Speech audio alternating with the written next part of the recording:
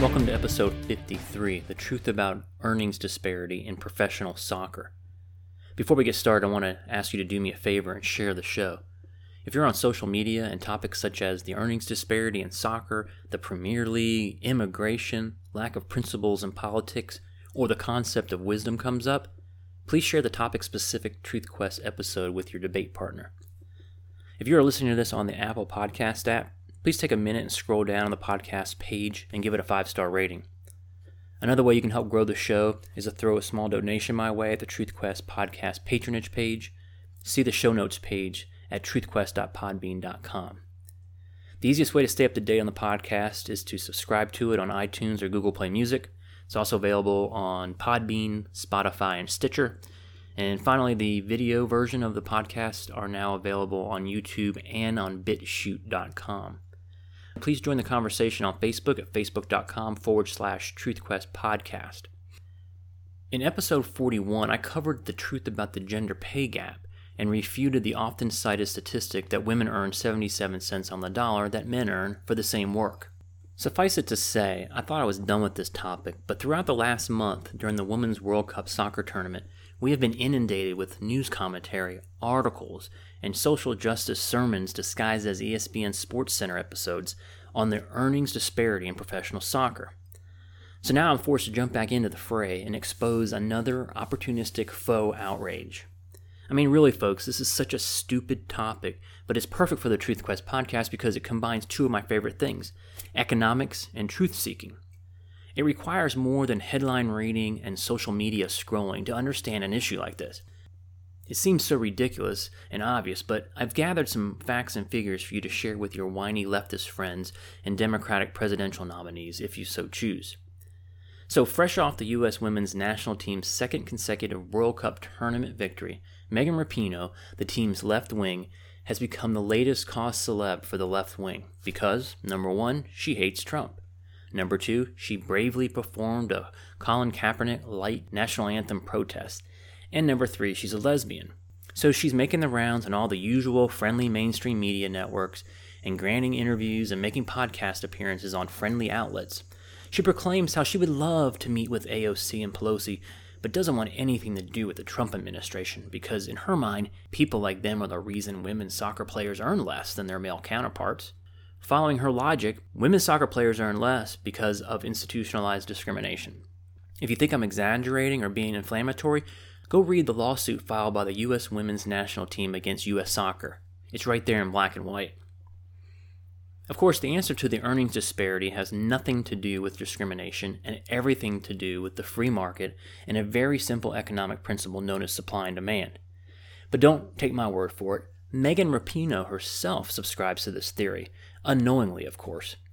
When asked what people could do to help the earnings disparity situation, she said they could buy tickets, attend games, become season ticket holders, buy players' jerseys, and spread the word about the league. That is sound, fact-based, and economically literate, market-driven advice. Bravo, Megan. To expand on Rapinoe's point, supply and demand tells the story. Less people watch women's soccer, therefore less money is available to pay the players. That's it. Case closed. That's the end of the episode. Okay, the case is closed, but let me present you with some evidence to support my case.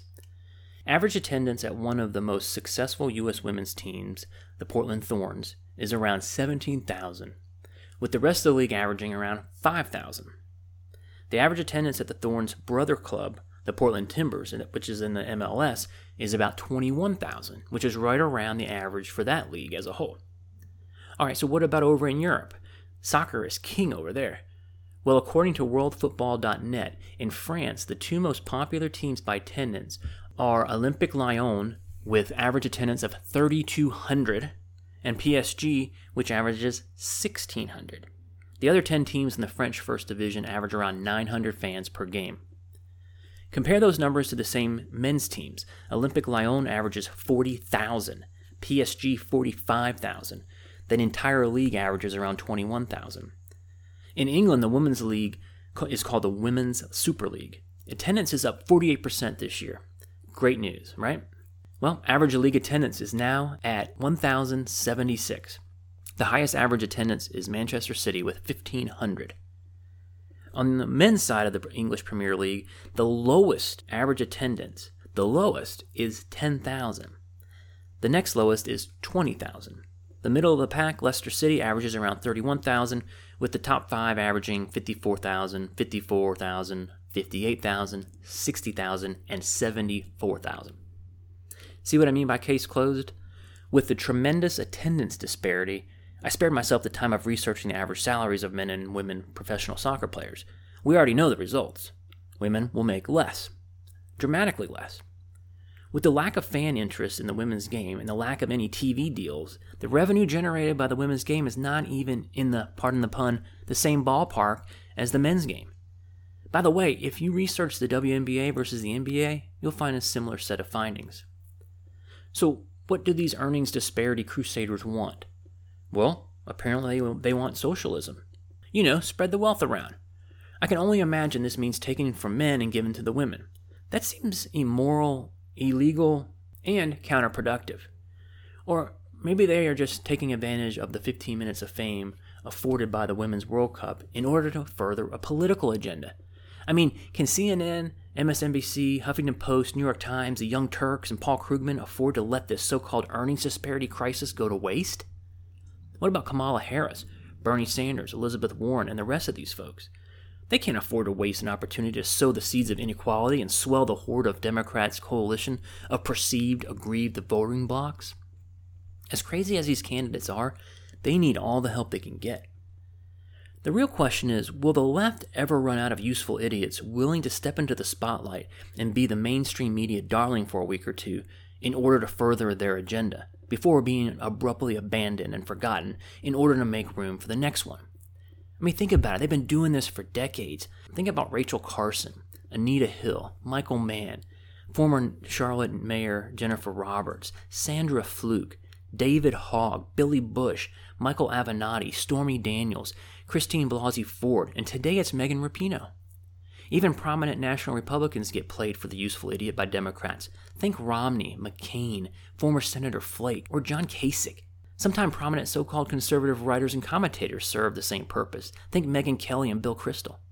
Don't worry, tomorrow they'll be on to someone new. Please join the conversation on Facebook at facebook.com/TruthQuest Podcast.